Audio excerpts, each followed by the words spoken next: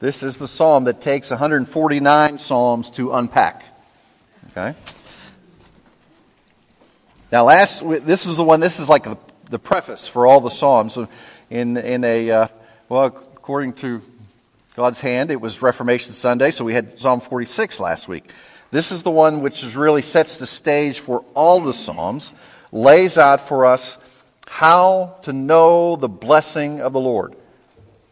That's basically what it says. This is how you know the blessing of the Lord. It is found in meditation on and delight in the law of the Lord. The blessing of the Lord flows out of these two actions, and they are an action of the will of each of us. You don't have to meditate upon and know the delight of the Lord. You can try other things, but you won't know blessedness. Not the blessedness of the Lord. And we'll see this in a moment. So if you're able, would you stand with me, and I will read Psalm 1 today. Heavenly Father, come upon us that we might know your word, and not just in our minds, but in our hearts, in our entire beings, that it would come and we would desire it more than life itself. Lord, open our eyes by the power of your Holy Spirit today, that your word might dwell within us richly. We ask in Christ's name. Amen. How blessed is the man who does not walk in the counsel of the wicked, nor stand in the path of sinners, nor sit in the seat of scoffers. But his delight is in the law of the Lord, and in his law he meditates day and night. And he will be like a tree firmly planted by streams of water, which yields its fruit in its season, and its leaf does not wither, and in whatever he does, he prospers. The wicked are not so, but they are like chaff which the wind drives away. Therefore the wicked will not stand in the judgment, nor sinners in the assembly of the righteous. For the Lord knows the way of the righteous, but the path of the wicked will perish. This is God's inspired word for us today. So please be seated. Very simple, very straightforward. Blessedness is found in meditation on and delight in the law of God. It flows out of these two actions. Now let's take a moment to kind of define this concept of blessedness. My next door neighbor wins the lotto, $100 million. Is he blessed? Maybe. I get the news that two members of my family have a long and debilitating disease which will in all probability bankrupt us. Am I blessed? Oh. See, the part of the trouble is defining what real blessedness is. Now, it might seem that the $100 million on the lotto that's a blessing, right? Until if you read the history of all those who have won those large amounts and what their lives have become. A large majority of them have simply lost it all and their lives have gone down the tubes. Not to say that I'm longing for members of my family to have long-term debilitating diseases and to be bankrupt. And in that sense, only then can I know the blessings of the Lord. The trouble is defining, according to human terms, what is blessing over against the Lord's terms, what is blessing. And when and what does it take for us to know his blessing? Okay? So that's one of the things we have to chew on here. The emphasis of Psalm 1 and the ensuing 149 Psalms is that blessing comes from the Lord in whatever way he determines is right and suits his purposes. And it is for his people to grasp these things and to grasp this blessing through the meditation on and delight in his law. And in that process of doing so, we are more conformed to the image of his Son. And it may take $100 million for Randy to be conformed to the image of his Son, or it may take bankruptcy and debilitating disease. Personally, I like this option, okay? But I'm not the Lord. And whatever he brings into my life, it is my job as a believer to meditate upon and to delight in his law, in his word, so that I can understand, even if this comes into my life, this is the blessing of the Lord. And how will he shape my life and determine these things is unknown to me, but if I don't meditate upon his word, if I don't delight in his law, I will never grasp that this could be a blessing. I will always look over here at the $100 million lotto winner and think, Lord, why haven't you blessed me like that? I always think that I'm apparently not a good enough steward with the money that he has entrusted me for he to give me $100 million. Now, the fact that I don't play the lotto has nothing to do with it, okay? You figure since if God is God and he wants me to win that, then somebody will mail me the ticket and it will be the winning ticket. It's just a suggestion. I don't know what you all do with that, okay? Okay, let's look at this. This is a wisdom psalm. There is no real title to this psalm.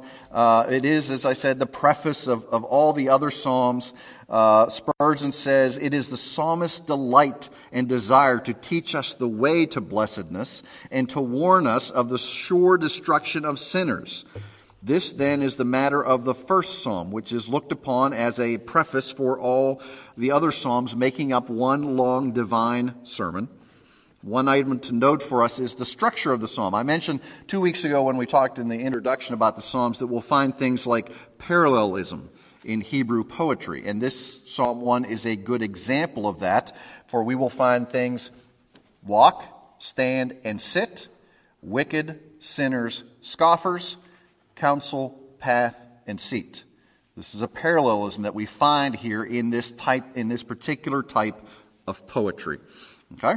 Now, there are only two pictures in this psalm. It doesn't give us a lot of options, and you either fall into one of these two categories. You fall into the blessed category or the non-blessed category. There's really not any distinction any other way but those two, and it's about two paths. And these two paths do not lead to the same place. You know the song, I'll take the high road and you'll take the low road, and I'll be in Scotland before ye. That's my Scottish. It doesn't work this way. You want to take the high road here in Psalm 1 and I'll take the low road? I'm going to be in heaven and you won't be in heaven. Okay? We're not going to the same place. It is very clear in this psalm. There's the man who meditates upon and delights in the law of the Lord, and he will know blessedness. And there is the one who does not. And the one who knows blessedness stands before the Lord, and the one that does not stand before the Lord. What's it say towards the end there? The wicked are not so. They are like chaff which the wind drives away. Therefore the wicked will not stand in the judgment. We'll see in a minute. They don't have a leg to stand on when they get to the judgment. Okay? Now chaff, in Old Testament times, if you wanted to harvest grain, you went to the threshing floor when it was harvested, and you put it up on a threshing floor which was built up on a hill, usually because the wind blew up there on the hills. You take this big sledge and you drive over the grain that you had just harvested, and it would kind of crush it out. Then you take the big winnowing forks and you throw everything up in the air, and the wind would come, and the chaff, which was light as a feather and really useless except to be burnt, would be blown away, and the grain would fall. And that's the illustration that we get here when it talks about chaff. It's useless. It's only good for being burned up in the fire. That's the only purpose it has. So in here you will find two ways, blessing or cursing, not uncommon in Scripture, especially in the Old Testament model. It says very clearly, if my people who are called according to my purposes will humble themselves and pray, then I will bless them. The people who don't, they don't get a blessing. They don't follow the way of the Lord. They do not understand those things. We see this carried over into the New Testament. Matthew chapter 7, at the end of that great Sermon on the Mount, the Beatitudes, all of that, we find that there are models of two. You have two gates, two roads, two trees, two types of fruit, two houses, two foundations. One is good, one is bad. There seems to be no other option but those two things. So the way of the righteous is not described by associates, but by one who delights in certain things. Delight is more in language, linguistically speaking. You know, I love to study history.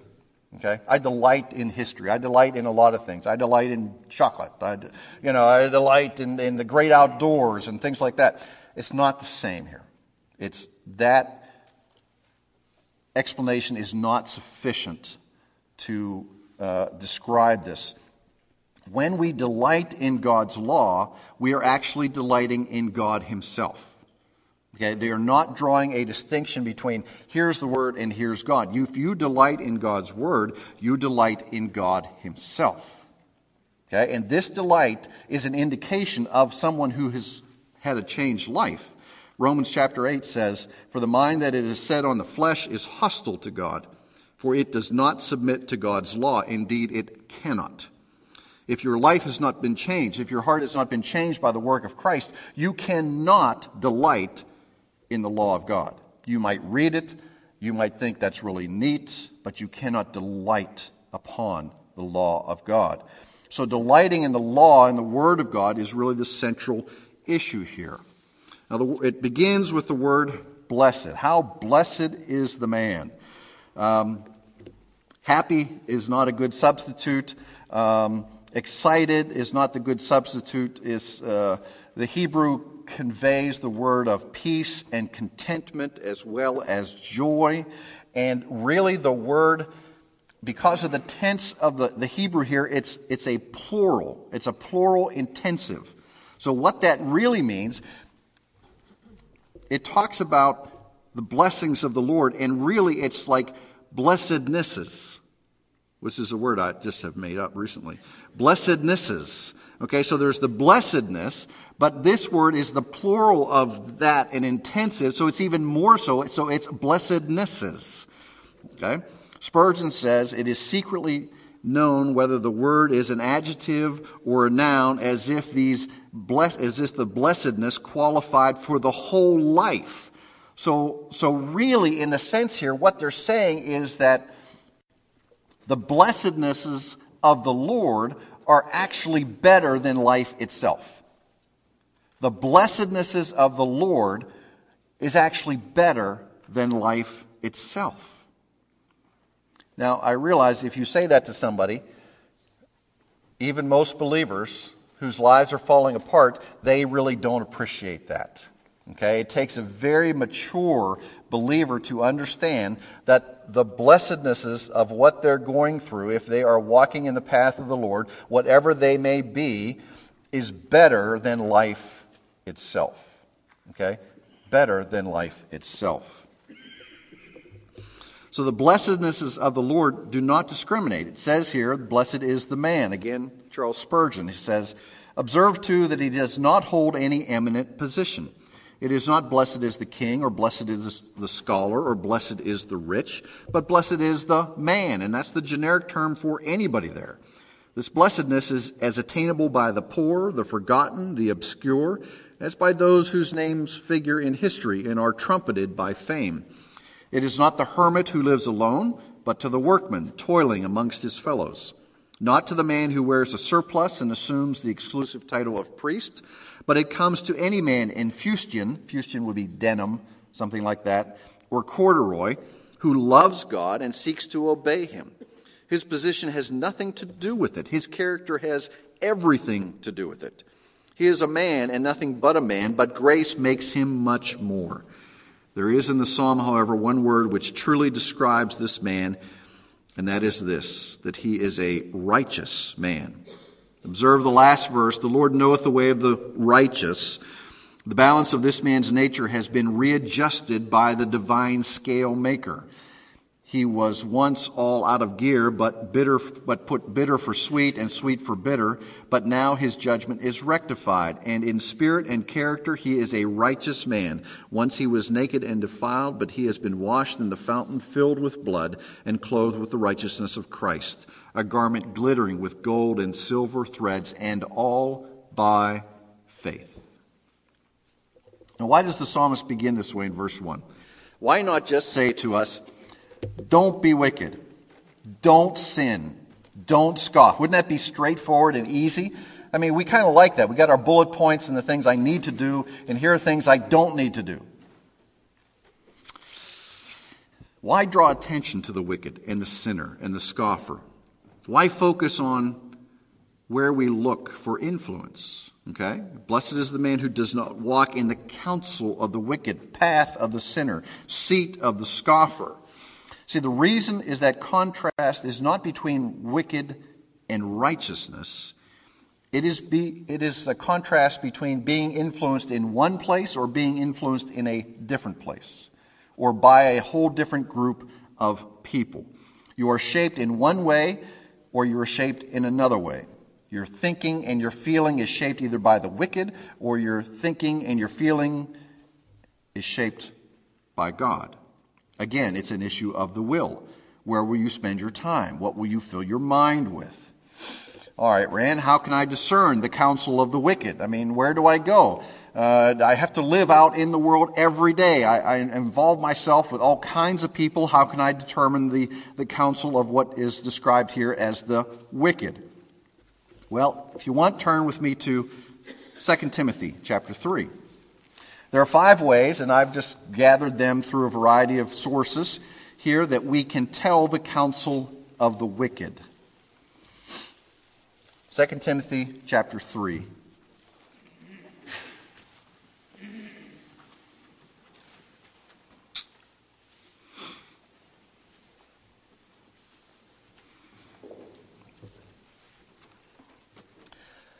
First and foremost, the counsel of the wicked denies the sufficiency of Scripture. Okay? Oh, we don't need that. That's outdated. Why do you read that stuff? Okay? Number one, the counsel of the wicked denies the sufficiency of Scripture. And it denies it for dealings with problems of the soul. No, the Scripture does not help me solve the calculus problem. Okay? But it does solve the problems of my soul.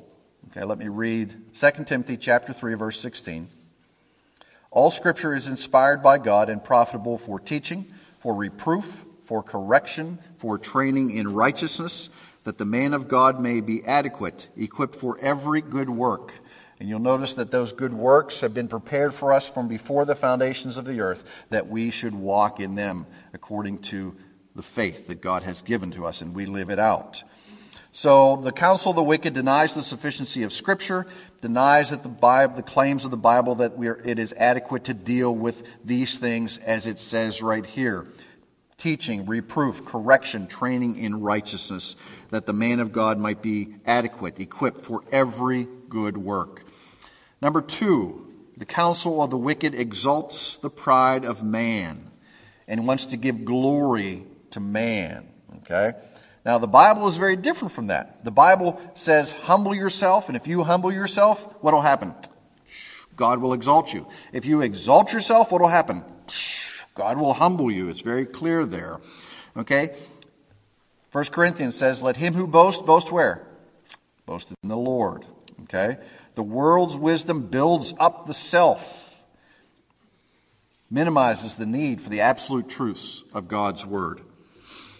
Number 3, the counsel of the wicked denies or minimizes the need for the cross. Minimizes or denies the need for the cross. It asserts the basic goodness of the individual. Turn over to Romans chapter 3. See, this is the basis for so much in our society, that we are inherently and basically good. There's this thought of the inherent goodness of mankind. Okay? Well, gee. If you still get a newspaper, all you have to do is open the newspaper. Or go online and just read some, and you find that man is pretty nasty. We do very nasty things to one another. Yes, there are some great things that are done, but man, left to himself, will really pursue his own ends and his own goals at the cost of everyone else around him. Romans chapter 3, verse 10. There is none righteous, not even one. There is none who understands. There is none who seeks for God. All have turned aside together. They have become useless. There is none who does good. There is not even one. Does anybody feeling good about this passage so far? Okay? Because it says none and all. Their throat is an open grave. With their tongues they keep deceiving. The poison of asps is under their lips, whose mouth is full of cursing and bitterness. Their feet are swift to shed blood, destruction and misery in their paths, and the path of peace have they not known. There is no fear of God before their eyes. This does really not make us look very good. Okay? But such is the description of man outside of Christ, outside of redemption. Left to our own nature, this is what happens. It says no one's righteous. Nobody seeks God. Why don't we seek God? Because in our own sinfulness, we don't want God. I'd rather have me as my God than our Creator. Okay? The counsel of the wicked denies or minimizes the need for the cross by saying that man is basically good. Number 4, the counsel of the wicked denies God's moral absolutes and substitutes our own view of what is good and right. Okay, God is absolutely righteous, and his standards of holiness are made clear to us in his word. That's why he says, meditate on, delight in these things. Our call to be holy is based upon whose holiness? Upon his holiness. You shall be holy, for I, the Lord your God, am holy. And number 5, the counsel of the wicked focuses on pleasing self rather than pleasing God. Okay? The world's wisdom does not promote self-denial, promotes self-indulgence. But Scripture says what? Take up your cross and follow me whenever you want. Right? No, follow me when? Daily. Daily. Often the world's wisdom provides help for a person, relief from the symptoms.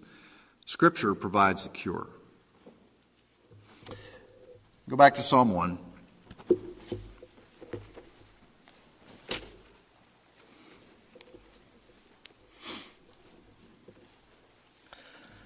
Scoffers. Do not sit in the seat of scoffers. What's a scoffer? Usually a scoffer is somebody who has been, let's say, inoculated with enough religion that they know they don't like it. And they kind of go over there and they lob the scoffing bombs into the church. They really don't understand it. They're backward. They want to be their own God. They don't want any limits put upon their own behavior or their own desires and lifestyles. Okay? That's what a scoffer does. The church is too repressive. The things of Christ are outmoded. They don't want God interfering in their lives. They want to be their own God. Okay? Now, take note here. How happy is the person who does not sit in the seat of the scoffers? It doesn't. The person that by necessity there, the scoffer is not happy. Okay? It's like the junior high kids who have to pick on one and put that person down so that I feel better about myself. The scoffer looks at the things of Christ and I have to put those things down because I need to feel better about myself. But for them, it really is a losing battle. They're scoffing at the truth, and they're finding themselves further and further into error. Okay? Verse 2, but. Then this is the good stuff. We found out what not to be. Now we find out what we are to be. To delight in the law of the Lord. Now, this word in the Hebrew is used in Genesis, and it is used in Esther in a very particular way. It is used of a young man's delight in a beautiful woman. Okay? Now just think about that for a second. It is not a lustful delight, but it is the type of delight where the young man rearranges his schedule and his priorities so that he might spend time with this woman. Okay? Now you think about, guys, back in your dating days, you had busy life, but there was this girl that you were just all goobery over, okay? And you were delighting in her, and you were ready to readjust your schedule just to be with her. Maybe you were at college, and you knew where she went between classes, so you adjusted your schedule so you could get over there, and just happened to be on that sidewalk where she walked by. You went, oh, hi, how you doing? You had your 30 seconds of conversation and then went on. Okay, and it was a delight for you to do so. That is the concept that we get here in our call to delight in the word of the Lord. That we will willingly adjust our schedules so that we might be with the Lord. Okay, it's different from, I've got to grind through a chapter in my personal devotions because a chapter a day keeps the devil away. And I've got to do this. And it assuages my guilt that, okay, I read, I cranked through, okay, now I can go on with the rest of my day. No, it's how can I adjust this schedule so that I can be here? How can I structure the rest of my life so that I can spend more time in God's holy word? Okay? This is the delight that he talks about. No, not only is it a delight to be in God's word and to read God's word, but to meditate upon it. Meditate is to reading as digestion is to eating. Meditation is to reading as digestion is to eating. It gets inside of you. It dwells within you. It fills you up. It nourishes you. I mean, you can read a passage and just crank right through it, but this meditation is I'm reading it. I'm letting it fill my mind. I'm contemplating on it. So often we will see that word Selah in the Scripture. Think on these things. That's what it is talking about. Okay? Nobody walks in the way of the wicked out of duty. Nobody says, well, I've got to go out and sin my fullness today, so I better go out and hang out with my wicked friends. They do it by a decision of the will. Okay? We want to be over there in the sinful world because we've watched it and we've looked at it and we've thought, well, that's not too bad. There are some good things over there. I mean, look at that guy's doing pretty well. He doesn't live like I do. He lives all for himself, but look how well he is doing in the midst of that. Okay, we have been watching them, and we've been watching them intently. Now it becomes attractive to us. We have meditated upon the sinfulness of their actions and their lives, and now we delight in that. Well, Scripture says you've got to meditate here, and you've got to delight here. That's why the contrast in verse 2 is not duty and obedience, but delight and meditation. The point is that the only hope against the pleasures of the world are the pleasures of the Word. The only hope against the pleasures of the world are the pleasures of the Word. Here, the pleasures of the world are awakened in a regenerate soul. We look at them long enough. We look at them day and night. That's what the Psalms are designed to do, to inform our thinking about the way that delights the hearts of men and women. Look at verse 3. Just one thing we're kind of picking and choosing here. Look at the end of verse 3. And whatever he does, he prospers. And what does this mean? Does it mean that if you delight in the Word of God and meditate upon it night and day, your business will be more profitable, your health will be perfect and everything like that? There'll be no car accidents in your house. Nobody will come and rob your house. Well, when you delight in God's Word, instead of walking in the counsel of the wicked and standing in the way of the sinners and sitting in the seat of the scoffers, you will be doing the kinds of things that God blesses. The kinds of things that God approves of. And when you are delighting in the Word, you are trusting in it, and we know that God works for those who trust in Him and rely upon Him. And now, there's plenty of reasons in Scripture and in life in general that we see that God does not spare even the faithful, even the people that meditate upon His Word. There are afflictions that come upon the righteous. There are accidents that come upon believers, and we've looked at those before. But the author of Psalm 1 really has a longer-term view in mind. And that's how we get to the last couple verses. The wicked are not so, verse 4, but they are like chaff which the wind drives away. Therefore the wicked will not stand in judgment, nor sinners in the assembly of the righteous, for the Lord knows the way of the righteous, but the way of the wicked will perish.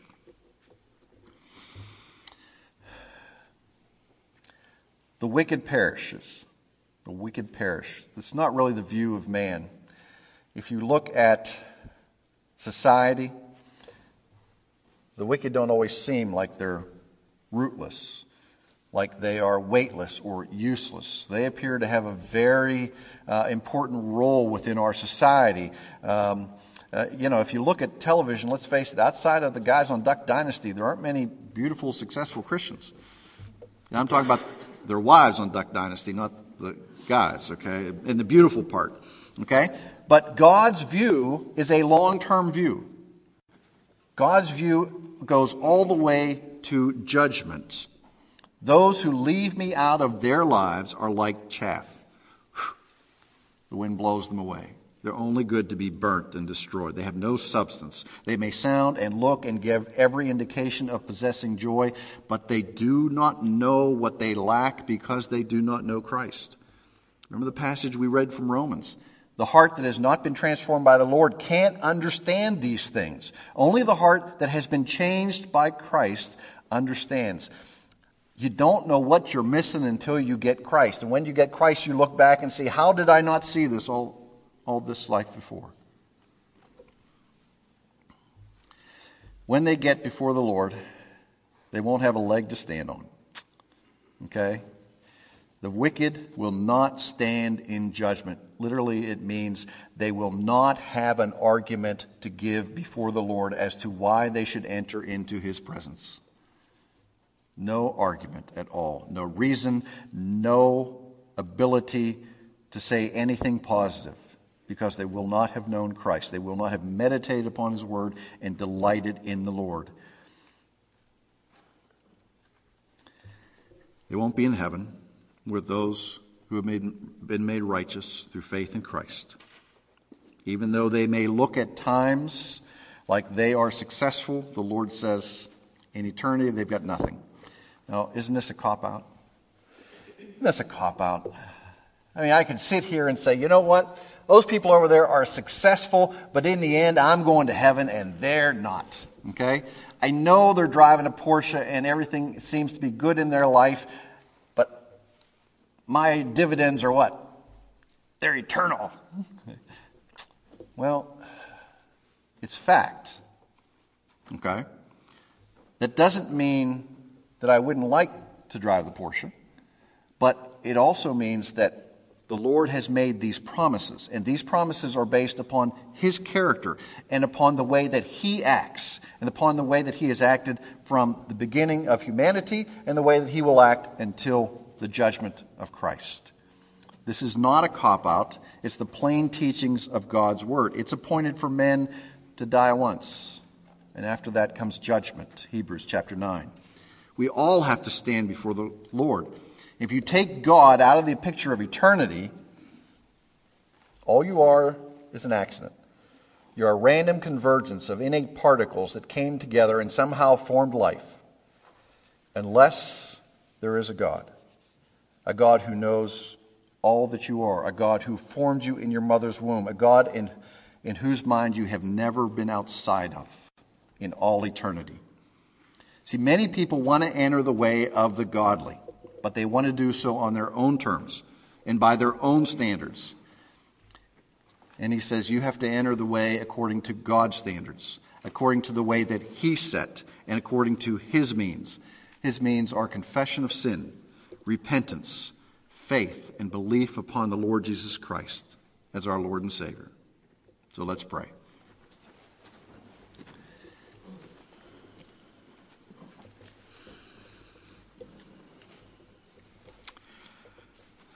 Lord, first you tell us the person who does this is not blessed, but the person who meditates on and delights in your word, that person is blessed. That person knows their sin and knows the means of salvation. They know what you like and what you don't like. They know the call upon our hearts to offer our bodies as a living sacrifice, that all that we are and all that we do and all that we say and all that we think belongs to you and is to be lived out for your glory. These things are not cop-outs. They're not for the weak. Living Christian life can be very difficult. But yet, the power and the strength to do it is always available to us.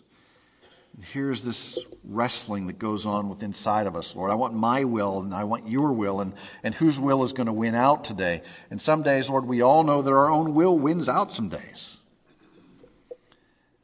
But when we come to our senses and we seek you, we find how sweet these things are, how merciful you are, how forgiving you are.